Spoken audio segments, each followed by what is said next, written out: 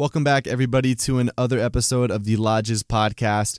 This is episode 15 with Marcus Howard. He is the founder of ProjectMQ.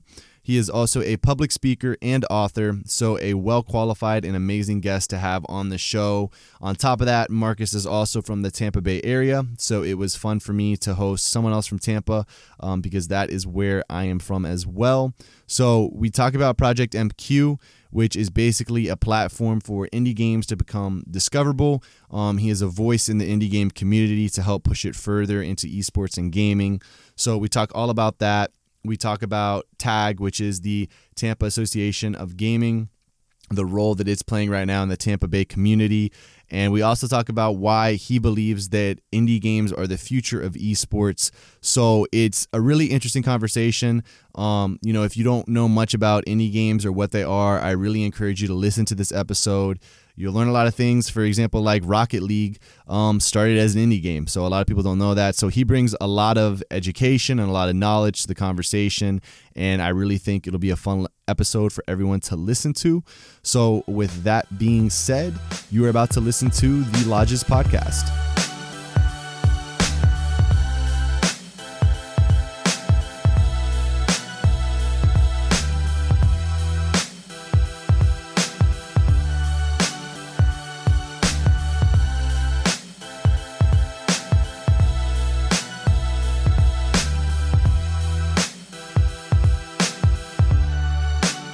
Welcome back, everybody, to another episode of the Lodges Podcast. I am your host, Juan Rodriguez, the founder of Lodges Financial, a business management firm for video game streamers and esport athletes. Welcome back, all of our current listeners, to another episode. If you are a new listener, this is a podcast where I host streamers, business professionals within esports and gaming, and professional players to learn more about them. To learn about their personal story as well as, what they're doing today in gaming and in esports. So we have another fun episode planned for today. We have Marcus Howard, who is the founder of ProjectMQ and president of TAG, which is the Tampa Association of Gaming. So I met Marcus. This is actually kind of full circles. I met Marcus last summer down here at a Tampa Bay Wave event, which is an opportunity for businesses to pitch, and he was pitching, and that's when I met him, and then we kind of got reconnected again a couple of weeks ago. So Marcus, thank you so much for coming on. Yeah, thanks for the invite, man. Just getting off the airplane from a trip to Atlanta, so it's great to connect with you before I go put on my family hat. One of many hats, and then also, as you mentioned, got the nonprofit that I'm growing here in Tampa Bay. So glad to talk about all of those. No, and I was actually thinking about this before we got on because this really does go full circle back for me, because when I heard you speak last summer, that was probably a week after I had got introduced to Twitch and the whole streaming platforms and all that, and I had gotten really into like competitive Fortnite. So it's funny to have you on now after, everything that's happened in the last year and a half. So I'm excited to hear from you. So Marcus, what we typically do at the beginning of the episode, just to give our listeners some context for them to learn a little bit more about you. If you just want to give us the 5 to 10 minute story of who you are, where you grew up, what's your story, we'd love to hear it. Sure. And you can't see this because it's an audio call, but I'm holding the NES cartridge for Super Mario Brothers 3. People were joking with me when I was at our esports event last night, like, man, you keep this on you? I was like, yeah, man, I grew up with it. Like, it stays on me 24/7. But we got that when we were 6, my twin brother and I, and we've been playing video games ever since. And it inspired us to pursue technology careers. So I got an IT degree with a minor in management. My brother got his degree in computer science. And for 20 plus years, we loved playing video games. And with our technical degrees, we then understood that video games are just programs, applications, just like Gmail is for sending communications, and Netflix is for watching content, movies, and Facebook is for socializing. So with that understanding of the technical piece of how games work and what they are, and our passion still for wanting to play video games, we decided it was time to make our own game. Actually, the second time. The first time we tried to make our own game was in 9th grade. We were in magnet school. We found out you could put video games on the TI-81 Plus graphing calculator. Yeah. So we started playing like all those like Drug Wars and Tetris and all the cool stuff. and started making our own game. Was kind of a Zelda clone, but our trigonometry teacher didn't appreciate us, A, playing video games in class, and B, more importantly, teaching everyone else in class how to do the same thing. So while we were at lunch, she went by everyone's calculators and deleted the memory, which wipes out the games, including the one we were making. Oh, wow. And then fast forward 10 years, now we're going to make our game again, try to make a game again. We had this really cool concept for a puzzle game with some RPG elements. And we spent about 2 years putting together the game design document, all like concept art for the levels and all the power-ups and stuff. And in researching the space to understand like what's the market potential for our game, that's when we discover that game discovery is broken, and it's been broken for over 30 years. It's kind of a pay-to-win ecosystem. You know, if you can't afford expensive TV ads like your Fortnites and your Maddens and your Call of Duties, no one knows your game exists. Right. So we grew ProjectMQ organically as a solution we needed, both as game developers trying to build an audience for our game and as gamers trying to find just really cool games to play. And so now what we have is a multimedia search engine exclusively for indie games. So again, you won't see AAA titles there. Nothing against them, but that's not what our ecosystem is for. And then when you find games on our site, you know, via gameplay trailers or concept art and in the future music, we link you to places where those games are available. So Steam, and in the future places like, you know, the iTunes Store and, you know, PlayStation Network, things like that. Yeah. Most recently, real quick, we've made a pivot, a partial pivot into esports, where now we're going to be in 2020 launching a collegiate esports platform powered by indie games. So that's ProjectMQ in a nutshell. Okay. And so take us back. So were you originally from Tampa, or did you grow up somewhere else? No, I grew up right outside of Atlanta in a city called Conyers. Okay. And then I went to Georgia Southern, which is right outside of Statesboro, southeast Georgia, near Savannah. And I've been in Tampa the last 6 years. Okay, nice. And so, and remind me, because I don't remember if you just brought it up, you said, where was it that you went to school, and what did you study in school again? Yeah, I went to Georgia Southern University. It's in Statesboro. It's about 45 minutes outside of Savannah, you know, the major city in southeast Georgia. Right. And I studied information technology with a minor in management. Okay, nice. And then you've been in Tampa ever since you moved back down here, right? Yeah, ever since I moved down here. I graduated from Georgia Southern, and I was working as an intern for a company that only employed students. So they laid me off, and then I got a job working for the school and their IT team. And one of my coworkers who also got laid off at that job migrated down here to Florida. He's like, hey, man, there's a software development job here. I said, that sounds cool. We used to do that at our old job. How much does it pay? He's like, 3 times what you're making at Georgia Southern. So 4 weeks later, I lived in Florida. It's not a bad reason to leave and move somewhere new, you know? Right. That's awesome. And so you have ProjectMQ now, which we'll dive deeper into. And you kind of gave us a little bit of the background. Is there anything else I know you gave us a bit of the founding story there. Is there any other details, you know, I mean, what originally led you to want to create something like this, right? Why did you want to create ProjectMQ? Well, what we experienced trying to create our own game, we then shortly thereafter recognized that that's a major global problem. 75% of all PC games, of at least all PC games, are made by independent game developers, and there's a chance that's the same case for mobile and some other platforms. But indie games only represent 2% of the global revenue. When you actually average that out, and the last time this report was created was in 2014, it reported that in 2013, the average game developer made less than $500 per year. Oh, wow. You know, you can barely survive a week off of that or 2 weeks off right. of that, own an entire year and grow a company. It's just not sustainable. Right. Gotcha. And so then that's where you guys were like, you know, there's an area, there's a help for need right there, and you guys kind of have stepped in with that. Right. We just wanted to solve that problem. You know, it's somewhat selfish. We wanted to solve it for us, but we also enjoy playing video games, and we want to continue to see awesome games like, you know, League of Legends and Clash of Clans and Rocket League and Minecraft. Those are all technically created by indie teams. Imagine if those games never existed. Like, the entire reason that Fortnite exists is because they basically stole the idea from an indie team in South Korea. Hmm. Elaborate on that a little bit for people that, might not know that story or might not know the context behind that. Sure. So everybody knows about Fortnite. It made nearly $2.5 billion last year as a free game. They've got over 250 million users worldwide. And they are kind of recognized as like the beginning of the battle royale genre, which is more or less Hunger Games, right? Right. Well, what less people know is the company that owns them is called Epic Games. They make the Epic game or Epic, the game development engine. It's called CryEngine. No, that's Crytek. They make a game development engine. I can't think of the name of it right now.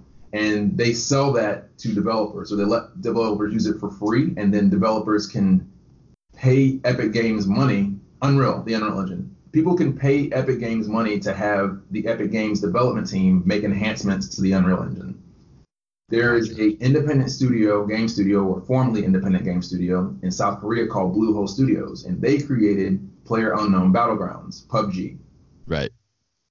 Which more or less is, and that was actually inspired by another indie game, but for the sake of this conversation, they created the Battle Royale genre. They went to Epic Games and said, hey, we want to make a game that supports, 100 people at the same time and all these concepts that are in PUBG. And they paid Epic Games to make these enhancements. Well, it worked out and they launched PUBG, and then PUBG was so successful, Epic Games said, hey, Bluehost Studios, we're going to roll that feature set that we developed just for you into our general Unreal Engine so all of our developers can use it. And then later they said, hey, Bluehost Studios team, your idea is so popular that we're going to use it ourselves. We have this existing game that no one is playing. I think it was called Save the World. It's a tower defense game, where you put down turrets and monsters show up and turrets destroy the monsters. Nobody was playing that game. So they basically lifted the assets out of the Save the World game, and I'm probably getting the name of that game wrong, but they lifted the assets out, applied it to that concept of Hunger Games, and created Fortnite. That's how they were able to create the game in like 90 days or 6 months, because they already had all of the other pieces of the game ready, and they just copy and pasted it. Wow. I've never actually, to be very honest with you and everyone listening, I've never even heard of the story of how Fortnite kind of got founded like that or started. So that's honestly interesting just for me to hear too. No, you had it right. It is Save the World. I believe they still, so Fortnite has the multiplayer 100, against everybody, and then they have Save the World. So. And no one is still playing the Save the World game. Yeah, very rarely. I've seen it maybe once every 6 months or something, but nobody plays Save the World. Everyone's playing the free for all basically.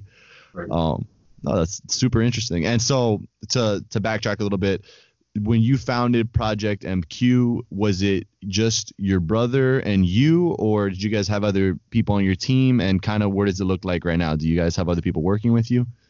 We found it was just the two of us, so we split the bill down the middle, a small team. I had the minor in management, and Malcolm had the more, traditional programming background. So he handled all the tech-related stuff, and I handled everything else. So Malcolm's written all the code for the current website. We actually have a mobile app that we're working on that we've had to kind of put on the back burner because we don't have the bandwidth to finish it. And I built all the strategic partnerships. I generated 22 million organic impressions via our Twitter community in 2016 from content marketing and growth hacking, all of that stuff. Right. And now, nearly 7 years later, it more or less is still just the two of us. We do have some people who are slotted to come on full time if we can get an investment to bring them on full time. But until then, we're just going to keep punching the clock at the 9 to 5 because we're bootstrapping our company. We're self-funding it with the salaries from our day jobs. Right. Oh, that's awesome. It's hard to do, definitely, and that's impressive that you guys have, been going for 7 years and you're still going strong and growing. So that's really cool to hear. And I guess we maybe should have started with this, but for maybe someone who's listening who doesn't understand what an indie game is, how would you describe that to them? That's a great question. I get that all the time, especially when we go to pitch competitions. It's almost identical to what you see with independent music and independent film. So most people are familiar with those concepts. It's, a small team, maybe one person or, 2 to 5 people who own complete creative control over the art that they produce, but they typically don't have either the marketing budget, the production value, or the distribution channels that you would expect from publicly traded companies. So you see that all the time in film and music, and the same thing is the case here in the gaming industry. Most of the studios we work with around the world, and our site currently has about 100 games from 40 countries, they're either solo developers, so they do art, music, level design, gameplay, everything, story, all by themselves, or they work in 2 to 10 person teams, but they own their IP. And so while that's great, they don't have really the business infrastructure to take the game to market. And that's what we're trying to help them do with our site.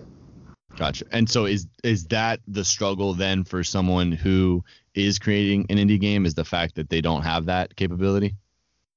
Exactly. And again, like I was saying, in 2013, the average indie game developer made $500 of revenue per year. Right. And there's a term in the industry that people use to refer to this. They call it the indie apocalypse, like the apocalypse for indie games.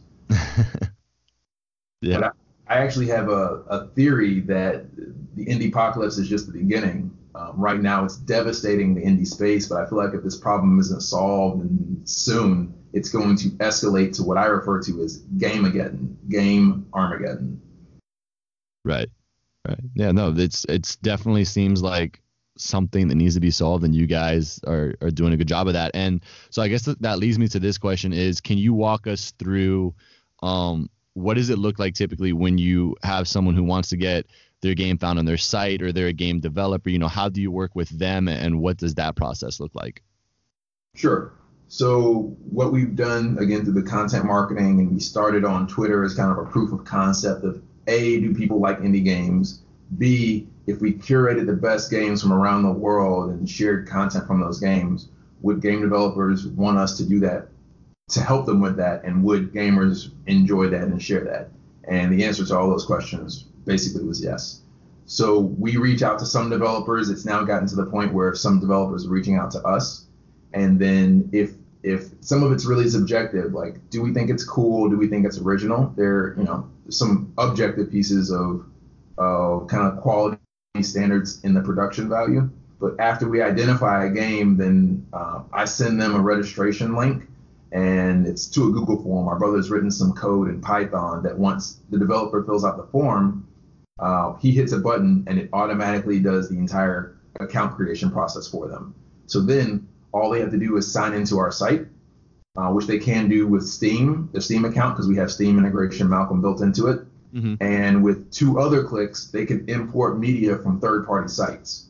So that's how we work with developers. Back in 2016, we used to host like trivia raffles where developers would give us keys to their games, and we could work with them to generate like trivia questions, like you would go to like trivia night. And when our Twitter community answered the correct questions, they were eligible to win keys to games. So we want to get kind of back to that. That was chewing up a lot of my time. And again, I've got 2 toddlers, my day job, and the nonprofit. Right. I can't do it anymore.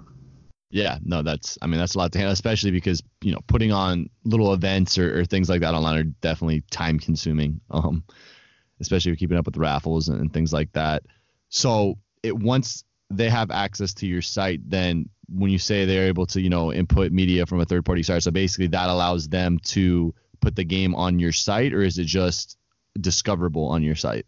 Just discoverable. And okay. I'm glad you asked that. I want to clarify. We're not a game distribution platform. We're not a Steam or an Epic Game Store. And we've had, people in the community and prospective investors say, how do you compete against Steam? We actually complement Steam and the Epic Game Store by linking out to those platforms. So our platform is purely for you finding a game that you will love that you didn't know about. And once you find it, we link you to places where you can go buy it. So there might be a link to the Steam widget or the Steam store page. If the game is not released yet, you can click a link on our site and wishlist the game. If the game is available, you can click a link on our site and add the game to your cart without having to go to Steam. Yeah, no, that's awesome. That makes it really easy too. And I think it's smart that you guys aren't. It's not like you're having to like you're saying, you're not having to compete with Steam, and it's almost as if you 2 complement each other.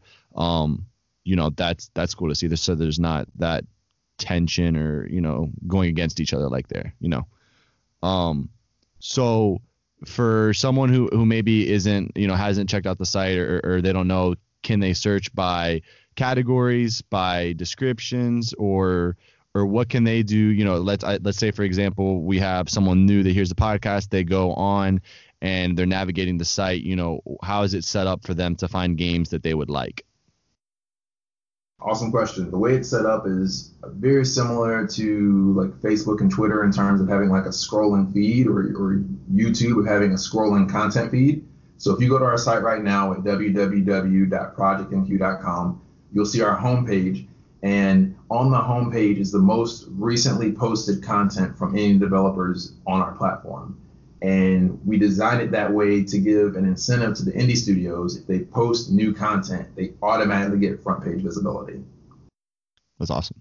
So from there, go ahead. No, go ahead. Keep continuing. I didn't mean to interrupt. My bad. Yeah. From there, you can go click. There's a link that's called Games, and it's just a catalog of all of our games. It has a search bar. You can search games by genre, by platform, or like the type of multiplayer. So local co-op, online co-op, single player only, and add those combinations together to see what we have in our ecosystem. And again, we curate those games from the best games around the world. And right now we have games on there from 40 countries. Which is amazing. I was actually about to ask you to highlight that so that anyone who obviously hasn't seen this gets an idea of how many different people you guys are working with, because I think that's really cool that it's not like it's just something here in the US and then maybe in one other country, but that you guys are working with so many people from around the world, so many different backgrounds, tastes, all that. I think that makes it really cool. So that's awesome. And so I know you talked on this just a little bit a couple of minutes ago, but so you guys, I saw, because I checked last night before we got on here just to see where you guys are at. So on Twitter, you guys have almost, I think, like 36 or 37,000 followers. You talked about how you organically generated so many impressions through Twitter. Talk about being such a heavy influencer for indie games on Twitter. What was it like growing that following? How important is Twitter to you guys today? Because I'm always just amazed with the power of social media. I love social media and being active on there. So it's always fun to hear from my guests, how they're using their social media platforms. Social media has been amazing for us, and we've used that to avoid having to spend money on paid advertising for user acquisition, which very candidly we couldn't afford because, again, we don't have outside investment money. Right. So we had to be thrifty and resourceful, and social media was the way to do that. Plus, that was some of the ways we were already discovering new games. So what we would do is just, seek out these games, partner with these studios, build relationships with them. Relationship building is very important no matter what industry you're in. And then help them learn what we learned so that they could be more effective at their own user acquisition. And then we would help them augment that with our community. So if you take a game that's an indie game and you come to us, we built a community of indie game fans. They're more likely to be receptive to your game than maybe somebody who plays, Halo or Fortnite, because right. There's just two different demographics. Some people don't really care about indie games, but there are people who love them and really will like prioritize indie games over AAA games. Right. No, but that being said, I would say that using any third-party social media platform is a liability. And this is a perfect example. Like right now, we only have about 150 users on our site out of those 37,000. The reason for that is the entire time that we were building the social media community, we split the build down the middle. Malcolm was building the platform and I was building the community. The goal was to launch the platform, send the people from the community to the platform. There was a specific feature that Twitter allowed you to do, basically like templated messages, where you could create a template message, add some tags like first name, last name, 2 or 3 sentences, best regards, Marcus, right? You've seen those before. Probably get in your email. Yeah. You used to be able to do something somewhat similar to that and basically just load up your entire following list and send that templated message, which would then be customized for each user. Mm-hmm. About 3 years ago, Twitter disabled and deprecated that feature. And our entire user acquisition strategy was designed around building up this huge community and then clicking one button and inviting them all at one time. Wow. And then that strategy was gone because Twitter, as a third-party platform that we relied on, took that from us. And it's their discretion and their prerogative to add or remove features as they see fit. But it destroyed our user acquisition strategy because I don't have time to have conversations with 37,000 people in 120 countries. Yeah, that's tough. So did you guys? Wow, I didn't know that. So did you guys ever get a chance to send a template, customized specific for each individual user ever, or did you never get the chance as it got removed? We never got a chance. We just had to kind of make whatever pivot we could, which was let's identify people that are engaging with us most frequently and studios, both gamers and studios that we engage with most frequently on Twitter. We have the relationships with them. Let's add them. Right. So we sent out 500 invitations. This was actually right before GDPR, which hurt us as well because only 30% of our Twitter audience is in the United States. Everything else is global. And the way GDPR is set up is you're not only beholden to people who live in the European Union, and I don't know if you know what GDPR is. It's like basically, I don't know, I can't remember the acronym, but it's about privacy of user data. Okay. It applies to anybody who lives in the European Union or who is from the European Union, who has like citizenship in the European Union, who's living overseas. So that basically covers the entire globe. Yeah. And it was a kick to the stomach, man. So we're just trying to slowly build it back up. And the other problem is that the space is really volatile. So people that we were working with 3 years ago may have switched to other studios. And in several cases, many of those studios that we worked with closed because of how bad the problem is. They just didn't survive long enough. So now we're just trying to like piecemeal it back together while we work on this other pivot. Right. Yeah, that's crazy. I mean, that's a good example, though, of, how the business works worldwide, especially for, people like you guys that you have such a large audience internationally. That's tough to navigate. And that stinks that you guys had, so many people that now couldn't access it. I mean, that's a hard hit. I can imagine that was tough to go through. It was a long weekend. Yeah, I bet.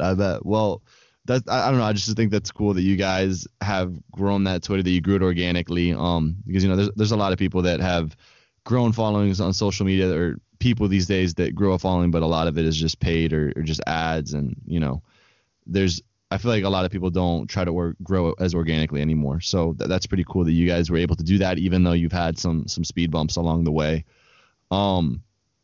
Something I wanted to talk about, because, I've seen you speak actually twice in person. Like I said at the beginning of the podcast, I heard you speak last summer when you guys were giving the pitch at Tampa Bay Wave. And then I had the opportunity to hear you speak again at the USF, University of South Florida Esports Summit a month or two ago. So what are some of the speaking opportunities that Project MQ has led you to? What have they been like? How have you enjoyed them? That whole sort of thing. The one that's coming up most immediately, I was invited to speak at the Skillshot Esports Summit. That's going to be at the Georgia World Congress Center on Friday, November 15th. That's the same weekend in the same building as DreamHack Atlanta. So DreamHack Atlanta is going to be on the bottom floor, like the main floor of the World Congress Center, and on the second floor simultaneously is this esports conference. So it's amazing to have kind of that platform. People recognize that there's some validity in our theories about how impactful indie games are to the future of esports. Right. That's an awesome speaking opportunity. I know that's tough too sometimes for you guys, because, for example, for me, I really didn't know much about indie games. I was first actually exposed to them when I met you or heard you speak last summer. So it's impressive to see you guys, consistency to keep pushing it, to be a voice for it. So I think that's just awesome. It's really unique, and you guys are doing cool things. Is there anything else? I want to shift over the tag and everything that's going on with Association Gaming, but is there anything else that you want to highlight with Project MQ that we missed or that you think is important? Talk about the pivot in the esports. We can cover that a little bit later. Okay. But the one thing I want to leave on a note is that I agree with you that most people don't know about indie games as a concept, and if they do know about it, the stigma against or stigma for indie games is really negative, like low quality, not fun, just crap games. Mm-hmm. But I would challenge the average gamer to check their library that some of the games they may be playing or have played or played most recently or most frequently may be indie games. Most people don't know Minecraft started indie, League of Legends, Clash of Clans, Brawlhalla, the list goes on. And even last year, and this is one of our major success stories, an indie game won the 2018 Action Game of the Year award globally. They beat entries from publicly traded AAA game companies like Capcom, Ubisoft, and Activision Blizzard. The game is called Dead Cells. It's made by an indie studio in France called Motion Twin. We discovered their game almost 2 years before their commercial launch, and we supported their early access launch. So much so they wrote a letter of recommendation for us. So no one, generally speaking, knew who they were until we found them. We kind of mentored them. They were doing some great things. We don't take any credit for the game. They made an amazing game. But we helped them rise above the noise so that the rest of the generic industry and the average gamer could see it and appreciate it. And since their launch 2 years ago, they've sold 2.4 million units. Wow. And in a nutshell, that's essentially what you guys are trying to do, right? Is to give them that platform to help them through that process, to be discoverable, right? Those are all goals that you guys have for Project MQ. Right. We want to slingshot games from unknown to, the next mainstream hit. Yeah. No, that's really cool. I have and I might be putting you on the spot, so let me know if you don't know this, but I'd be curious, is there any statistics or data out there that shows, how many out of your average gamer, how many people have played an indie game and maybe didn't even realize that it was an indie game or started as an indie game, I guess? I don't know if that's published publicly. I will say that we surveyed our indie community. Malcolm and I have been through now 4 accelerators in the last 4 years across 4 different states. In our 8-state trek to go get seed funding, which has still been unsuccessful for a number of socioeconomic reasons we can discuss another time. That's off topic. But during that process of one of those accelerators, they asked us to do a customer discovery and send out a survey. Now, our responses are probably more biased than not because we're working with a community that we've groomed of indie game fans. And I don't have the numbers in front of me, but we basically asked the group, have you played any indie games, or did you know that any of these games are indie? And we list a number of very popular games, and most gamers in that survey set didn't know that they were already playing indie games. Right. And Minecraft, again, is a perfect example. Like, Minecraft sold 100 million units in 2015, right? That's a ton of people. Yeah. And most people don't know that game started indie. Yeah. No, I mean, I think Minecraft's a great example because I remember even in high school, and so to give everyone a timeline, I graduated in 2014. I remember that through really my junior and senior year, I believe, I mean, there was kids all the time in class that were playing Minecraft, and, people at lunch would be playing Minecraft. And, just to back up, Marcus, you a little bit, not at all were these kids like, I don't know. I think maybe sometimes when people think indie games, they think like really nerdy or like you were saying, like not as fun. But I mean, I had a lot of regular friends playing Minecraft, a lot of people you wouldn't consider nerdy or anything like that. And it was like really popular in high school. So I don't know. I guess that's kind of where my question was stemming from, is because I think of that. And I bet that a lot of those kids or friends that I had that were playing Minecraft didn't realize, it was an indie game or started as an indie game. So that's why I was curious. Yeah, and that's kind of the opportunity, but also the challenge that we're having to grow awareness of the quality games that are out there so we can grow the demand so that we can feed these indie games into that demand. Right. So no one's doing it, but no one else is doing it around the world. We're the best at it globally because it's frankly an impossible problem to solve. Steam failed at it, right? They created the Greenlight program in 2014. They shut it down in 2017 because they couldn't solve game discovery. There's a company called Playfield.io that got an investment from London Venture Partners to build a platform. They self-branded as, quote unquote, the solution to the indie apocalypse. They failed because they couldn't do it. Several other companies have tried and failed. It's a very difficult, an extremely impossible problem to solve. We've been consistently solving it over the last 6 years. We just don't have the resources to scale it, unfortunately. Right. Right. No, but I mean, I applaud your guys' dedication and, like I said, consistency of just, keep on pushing and keep on being a voice and a platform for it. I think it's really impressive. Um, okay. Well, I think we want to talk a little bit more in a couple of minutes about, why you think indie games are the future of esports. So we're not done talking about indie games just yet, but I do want to transition now to TAG, which is the Tampa Association of Gaming. Similar to how you gave us kind of the origin story of Project MQ, can you tell us a bit about, because you found TAG, is that correct? Or you're just the One of sitting the president right now? co-founders. There Okay. are 2 or 3 businesses in the area, and I think you've met some of those co-founders here. Derek Watford runs High Point Gamer. It's an esports consultancy, management, talent management, and event production company. You may or may not have met Lewis McClam, who runs Views Marketing. It's a ad network for virtual reality and gaming. So he can, like, if you're playing Fortnite and you have to drink a soda can to recharge your shields, he can put the Red Bull logo around the soda can and then track and measure your engagement with that can, like how long you looked at it, when you picked it up, et cetera, et cetera.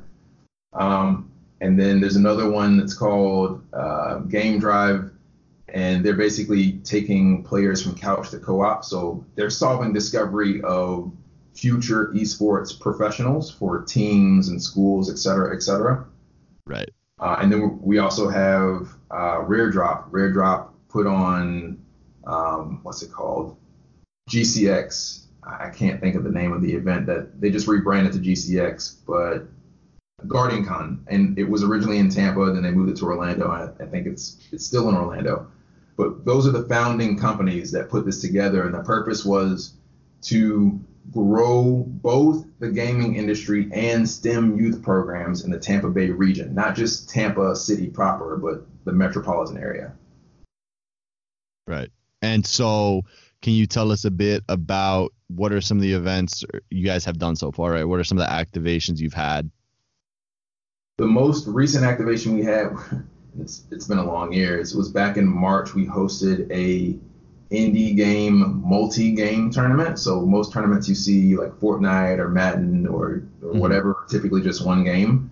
We had multiple games with multiple genres, but the commonality amongst them was they were all indie games. So that kind of allowed us to leverage what each of our businesses were bringing to the space collectively. We have this amazing network globally of the best games you've never heard of. And we're able to, with those relationships, kind of get some of those games for cheap, if not free, depending on the game and the opportunity. And then High Point Gamer was able to structure all the equipment we needed for the tournament. And, we had Views Marketing there supporting us with some ad partnerships. We were able to actually partner with the Microsoft store in International Plaza to host the event on site in their store. Oh, that's awesome. We want to start doing more of those types of events in the future. I think I've had conversations with you. We're really trying to get reorganized for 2020 because all of us are doing separate things, and we want to make sure we have enough people and enough time to make this grow because it helps us all grow. Right. Yeah, no, absolutely. And is there, well, you talked a little bit about how you guys are planning for 2020, so I won't touch on that yet. And I guess, Marcus, can you talk a bit about and I think here we can talk a little bit about Tampa and esports and all that, but a question I have for you is why did you believe and why did, some of those other founding companies believe that creating an association like this was needed for Tampa, is beneficial for Tampa, for creating a landscape of esports and gaming? What were some of the thoughts that you had behind that? A couple of thoughts there. First and foremost, I think that Tampa is highly underrated in the global gaming and esports ecosystem. I believe we're currently ranked 34th nationwide in gaming and esports.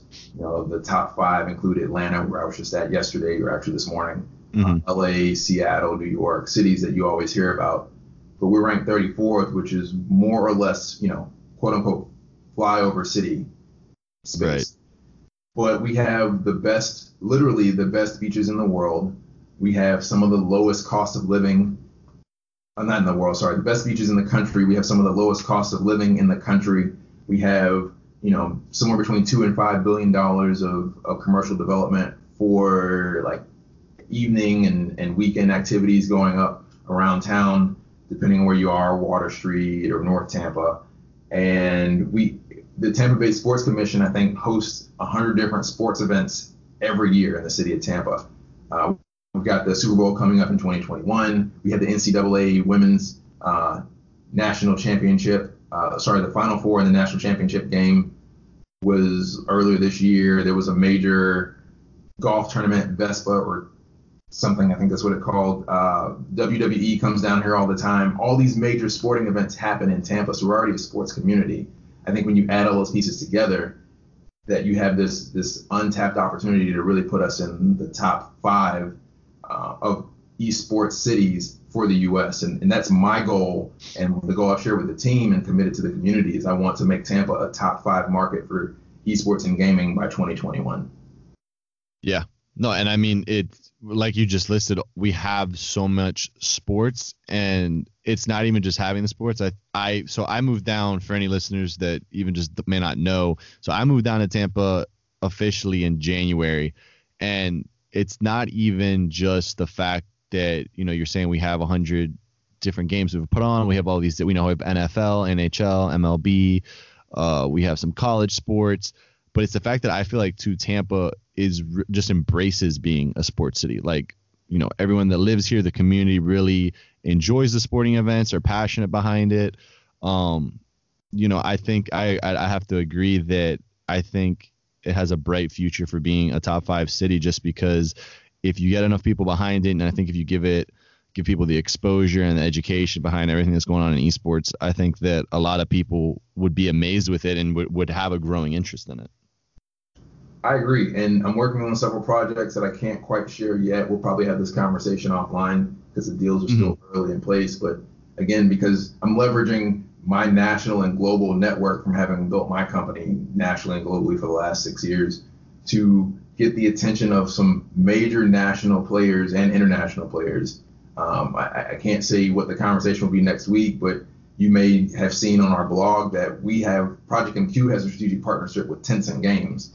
Tencent is the 8th largest company in the world and literally the largest gaming company in the world. The reason that the PUBG company dropped their billion-dollar lawsuit against Fortnite is because, in my opinion, is because Tencent Games has an investment in both of those companies. Tencent Games has, if you read my chapter in the Business of Esports book, they are invested in basically every major gaming company in the world. So if I were Tencent and I saw 2 of my investor companies using my investment money to sue each other, I would say, hey, stop wasting my money. Right. Yeah. No, it's crazy. You don't want anything like that, I guess. I don't know. That's interesting though. I didn't know. And you're honestly, a lot of the things you're telling me, I've kind of have like a little bit of context for, but I'm just as much learning through this conversation as a lot of our listeners might be, because you're really deep into it, and I know you have a lot of experience and education and everything that's going on in the esports industry overall. So it's just interesting for me here sometimes. So sometimes I just don't have much to say because I'm processing everything you're telling me. So that's interesting. Again, I can share some more of those details in the next few weeks. Some of that stuff, again, we can discuss offline. But we're looking to make some announcements between here and the end of the year that are going to start catapulting us, into the top 20, top 15, top 10. And then by 2021, if we continue the momentum we're building up, definitely we'll be a top 5 city by the end of 2021. Yeah. And do you think, specifically to that, do you think that having like championships here and things like that is what's important? Do you think it's having professional esports teams here that's important? Or, what do you think, just in case we have some people, since I know you and I both have a Tampa network, maybe if they're listening, give them some context of some of the things that you think would help propel Tampa up in the rankings. I would say D, all the above. If you look at, I believe this is the International, which is in Seattle every year at the Staples Center. They sell out that stadium in 45 minutes every year because it's a game that appeals to a global audience. And so if we start hosting those types of events, you now have global tourism dollars and even local dollars attending these events. That helps out the entire community, from the hotels to the local mom and pop restaurants and all the Uber drivers and everyone in between. Big economy boost, yeah. Yeah, and then so that's the esports event side. Then if we had a team, that'd be excellent as well. We have more local events around esports. I don't think we have a team. We now have both gaming. They haven't announced that they have a quote unquote team yet. I think it's still early for them. But Orlando has their own team, Miami has their own team, Atlanta has their own team. If we want to be seen as a legitimate market, that's kind of part and parcel. Like we need to start getting more invested in the ecosystem as a community internally before we start asking people from outside the community, whether it's brands sponsoring brands or partnered companies like Tencent and other companies to invest in Tampa as well. Right. Yeah, no, you have to have that core foundation. I agree. Before you go to any sponsors or anything like that, I think that's important. But I think, to kind of wrap this segment up, I think that through we talked about Derek over at High Point Gamer and some of the other founding companies that are part of Tampa Association of Gaming. There are a lot of people right now in Tampa that, we're both aware of that are working to push gaming and esports. So, I think that 2021 goal is a good goal. And I think that people will begin to hear a little bit more about Tampa gaming just because I think that core foundation is really there. And now it's just like you're saying, a matter of the community of leaders coming together and just continuing to push it forward and that whole sort of thing. So it's going to be exciting and, it'll be cool to be a part of that. Anything else with Tampa or tag that we missed and you want to touch on? Not right now. I don't want to stir the pot, but I'd love to see more support from the local governments for it. Mm-hmm. I know that the universities are excited. I've had conversations with USF, UT, St. Pete College, HCC. The local schools see that it's important, and I can't name any specifics, but several of them are making efforts to get more esports communities and structures established at their schools. So that's a help, right? It's a huge help on that side, but we need the local community to want to give the same support for esports that they are already providing for football and baseball and soccer. Right. No, absolutely. Well, and we'll see how that plays out. And everyone either listening that's from Tampa or outside of Tampa, you guys can definitely follow everything going on in social media to see how that plays out. But it's going to be exciting to see. Marcus, so I want to now kind of shift back over to indie games for the last couple of minutes here. For the next few minutes, let's go back into it just a little bit more. Where do you think indie games currently is right now? And I know we kind of have talked a little bit about this, I guess, but anything that we may have missed, or if you want to deep dive a little bit more in it, but what's the current state of it, and why do you think it plays an important role for the future of gaming and esports? And that's an excellent question too, and I've mentioned this both in the chapter in the business of esports, and I'll be speaking on this in more detail in 2 weeks at Atlanta for the Esports Business Summit there. But I firmly believe that and understand that indie games are the future of esports, and for several reasons. The first and most obvious one to me is that it's just the math, right? You look at the percentages of games created by independent game developers, even just on PC. Let's exclude mobile and VR and console, but just on PC, the majority of esports games right now are PC games. If 75% of literally every video game in the entire PC catalog of global games is created by independent game developers, naturally, they're going to produce a significant percentage of games in esports. It's just the nature of how that works. But more importantly, and further down the road, I think socially, they're the future, because you'll see, and you may already be seeing this, a lot of major brands are still very hesitant to get into esports because most of what's in there, I would say 50% plus or so of games and of the most popular esports games either are hyper violent, like your Mortal Kombat with the fatalities and high volumes of blood, or they have guns in it. That's everything from Call of Duty to even the kiddier version of it, like Fortnite. And I want to be clear that the research consistently indicates that there is no significant link between playing violent games and the mass shootings that we've seen here in the United States. Right. That being said, there is a massive perception that violent video games lead, especially those with guns, lead to mass shootings. Yeah. So because of that public perception, those brands who want to get into esports don't want to be associated with those violent games or those games with guns. Neither do schools nor parents with young kids. I had several conversations with kids up in Atlanta just yesterday. I was at an esports arena, right? Bringing in their little kids. They're like, can we play something, please, that doesn't have guns? My son is 8 years old. I don't want him playing anything with guns. So they play Super Smash Brothers. But when you look at, like, they have these little flip folders. One says PC, Xbox, like play PS4 and Switch. You flip through their catalogs. Everything was either Call of Duty or Fortnite or Apex Legends or something with a gun. Mm-hmm. No, it's tough because, like you were saying, the studies have been done that clearly show, that it doesn't link to the mass shootings, that it really doesn't have anything to do with it. But at the same time, you can understand a parent of a young child that maybe even hears the studies but still just doesn't want to believe it, because their kid is so young. And it's tough because, in my personal opinion, especially a game like, I could understand it almost more for like a Call of Duty, but if you look at a Fortnite where it's cartoonish, there's no blood, there's literally, even when you knock somebody, quote unquote, or eliminate them, and it doesn't even say kill, it says eliminate. I don't know. It'll be interesting to see as Fortnite continues, how it handles that problem, because like you're saying, for tournaments like this and with parents, even Fortnite is getting that stigma kind of now, and so it'll be interesting to see how them and the Call of Duties deal with it. But it'll also be interesting to see how people within the industry try to continue to be a voice to the fact that it really doesn't link to anything that happens with those sort of mass shootings and all that.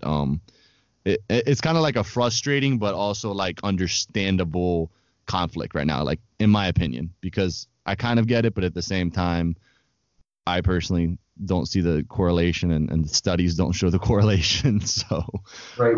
What you have to kind of consider is that the people who are making these decisions didn't grow up playing video games like you did, right? Right. So they're bringing a different perspective. Not that it's necessarily wrong, but it is at the very least uninformed, if not ignorant. But I've also, and I'm not going to mention the schools, but we've been having conversations here locally in the community, trying to get the schools into esports tournaments. And I'm not saying that there are no violent games made by indie developers, or there are no games that have no games made by indie developers have guns. And actually, one example we brought was a game that had guns in it, but it was a really cool concept that wasn't being done anywhere. And you're not really shooting. Well, at some point you're shooting people, but at first you're shooting monsters. And one university told us flat out, like, we won't have any mature rated games on campus, period. And it was a mature rated game. Right. So they're taking a stance, like, regardless of whether or not it has guns, if it's mature rated, automatically off the table. Right. Yeah, no, and I know you and I have talked off mic about that a bit, and the conflicts that there are there, just even if it has guns or shooting or anything like that. So it'll be interesting to see how things play out and how people begin to, maybe, like you're saying, it's just a lack of education. Maybe they don't know about the studies. Maybe they're just ignorant to the fact of it. Uninformed is really maybe what it is. So it'll be interesting to see that play out. A question to circle back. I know we kind of went down that track, but that was interesting. But a question I want to circle back to on the indie games is, so you have ProjectMQ that you guys are working with. You guys have been going for 6 years to be a voice and a platform for indie games, but what else has to be done from others in the industry to help propel indie games? Is it funding? Is it being a platform, being a voice for it, or what do you think has to be done in order to get indie games more into the mix? It's education first and foremost, and then financial support. You may have seen this or not, but a lot of the major players now are starting to get into indie games because they recognize that that's where all the innovation is coming from. Again, indie games are more or less responsible for the entire battle royale genre. They created a genre, right? And right. There's a funny story about Rocket League. I don't know if you're familiar with that game. Yeah.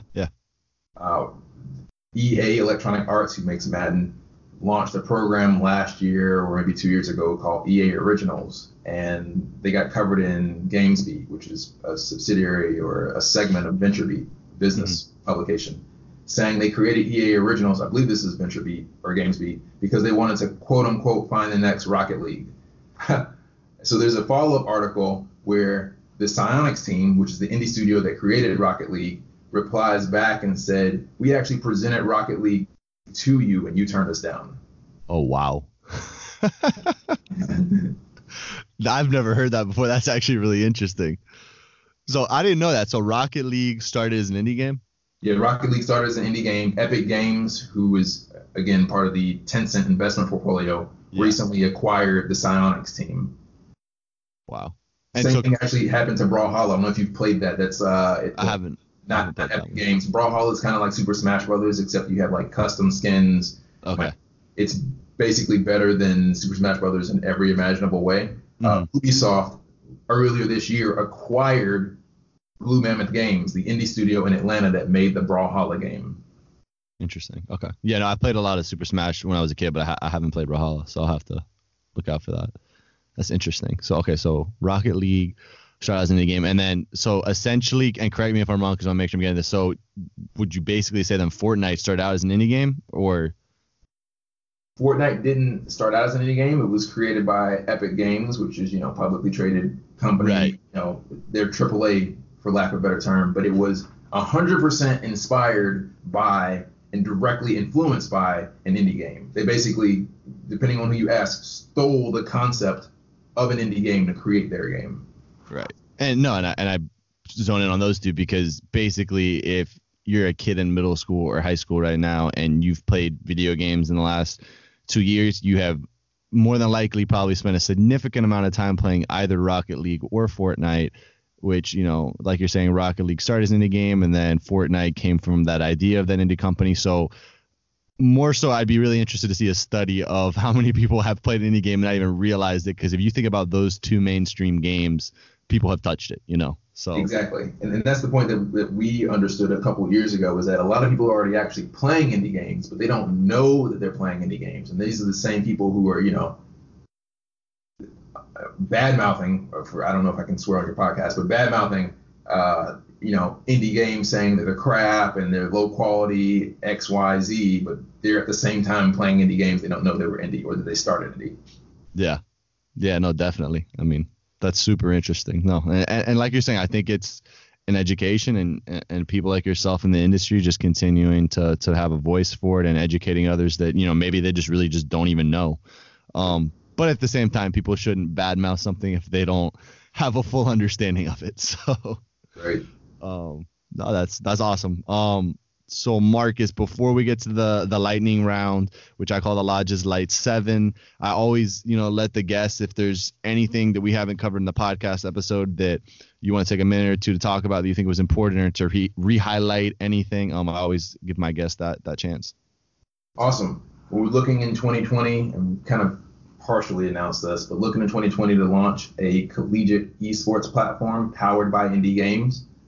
90% of esports fans use ad block technology, and only 18% of Gen Z demographic watch cable on a weekly basis. So for brands who are trying to reach Gen Z and millennials, esports is very quickly becoming the only way to do that. If you add that to the fact that for the last 8 consecutive years, enrollment nationwide has decreased, and the fact that 97% of kids ages 12 to 17 play video games, yet only 4% of colleges have esports scholarships. Both colleges, universities, and brands, in my opinion, desperately need to figure out a turnkey esports solution. And ideally something that is both family, brand, and school friendly. And that's where we see indie games having this massive opportunity. So I've got some talks in the works. I'm hopefully going to close some of them this week. I can't quite share them yet. Yeah. That are going to help support us do that on a national level. Oh, that's awesome. So exciting times ahead for ProjectMQ and everything you guys are working on there. Yeah. All right. Well, so that brings us to the Lodge's Light 7, which I've told you a little bit about is just 7. I shouldn't say 7 easy questions because 2 of them are a bit deep, but just it's a chill way to end the podcast for our guests to learn a little bit more about you on the personal side and that whole sort of thing. So the first question I have for you, Marcus, is if you're about to take a flight, what snack do you grab before boarding? I don't, and then I suffer through this flight. But when I'm on the flight and I fly Delta, I always eat the Cheez-Its. Okay, nice.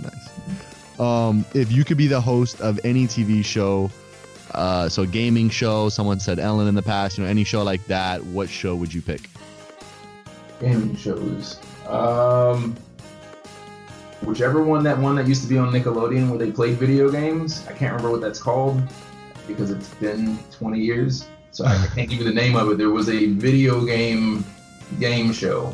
So whatever the name of that is, and the listeners may know, someone sent it to me so I know, that game. Okay, nice. If you could pick anybody to hang out with for a day, dead or alive, who would you choose? Dave Chappelle. I grew up listening to a lot of Dave Chappelle in high school. Like, this is back when we had CDs, which is how old I am. But we would just listen to Dave Chappelle, just my brother, my sister, and I, when we were driving back and forth to school. Okay, yeah, that's cool. All right, this is one of the more deeper ones, but if you could cover any sport, so any pro sports, esports, whatever you might want it to be, who would you say is your Mount Rushmore? So who are your 4 best or favorite players of all time? That's a tough question. Yeah. I don't have a lot of time with everything I'm doing to follow sports, so I'm just going to give a lazy answer and say Michael Jordan, Steph Curry, Ben Bishop, who used to play for the Lightning as a goalie, but now isn't anymore, and any esport or like a streamer or like a pro player or anything like that? I don't follow the personality, so it's hard for me to I got you. For the answer. Yeah. Okay. No, we'll go with those are three's all I got right now. I'll think of a 4th one. I'll send it to you in an email. Sounds good. This one's easier. Are you a cat or dog person? Dog. I actually used to have a pit bull that I brought down from Georgia when I moved down here 6 years ago. And I stayed over next to Tampa Airport. It was a hotel that a private property acquired. And so they didn't have the same breed restrictions as everyone else in Florida has. But when I met my wife back when she was my girlfriend, and then we got to the point where we got engaged and I had to move, or I did move down to Bradenton to be closer to her family unit because eventually we had kids. I couldn't bring my dog with me. So unfortunately I had to put it up for adoption. But I'm a dog person. It's a smart dog. Pit bulls are brilliant animals. Yeah. No, that's interesting. That's a cool story. Here's my second deep question. So we're at 6 out of 7 questions, but this one is, if you could ask God one question, what would it be? Definitely. What was the answer to life? It can't be 42. I feel like it's something else. 42 is a good answer, but I'm sure there's a better answer. Okay. And then lastly, if you could be the star of any movie, so, be like the character in that movie, what movie would you pick? Michelangelo and Teenage Mutant Ninja Turtles, but not the ones that Michael Bay did. Okay. I don't know. I can't remember which ones I watched as a kid. They had a TV show too, didn't they? Yeah, they had a TV show, and there was like one TV show where they had like a 5th Ninja Turtle, and it was a girl, and she had magic powers. Okay. They jumped the shark long before Michael Bay got there, but definitely like Ninja Turtles 1 and 2, Michelangelo in one of those 2 movies. Gotcha. So the old school ones. The old school ones, right? The classic. No, I like it. Well, Marcus, thank you again for coming on and sharing everything about yourself and what you're doing with Project MQ, with Tag and everything going on down here in Tampa. I really appreciate you coming on and sharing with everybody. Where can they find you on social media? I'm on Twitter at There Are Two of Me, because I have an identical twin, at There Are Two of Me, 2 is spelled out TWO. I spend an unhealthy amount of time on LinkedIn because I think it's grossly underrated as a business development tool. So you will most likely find me there.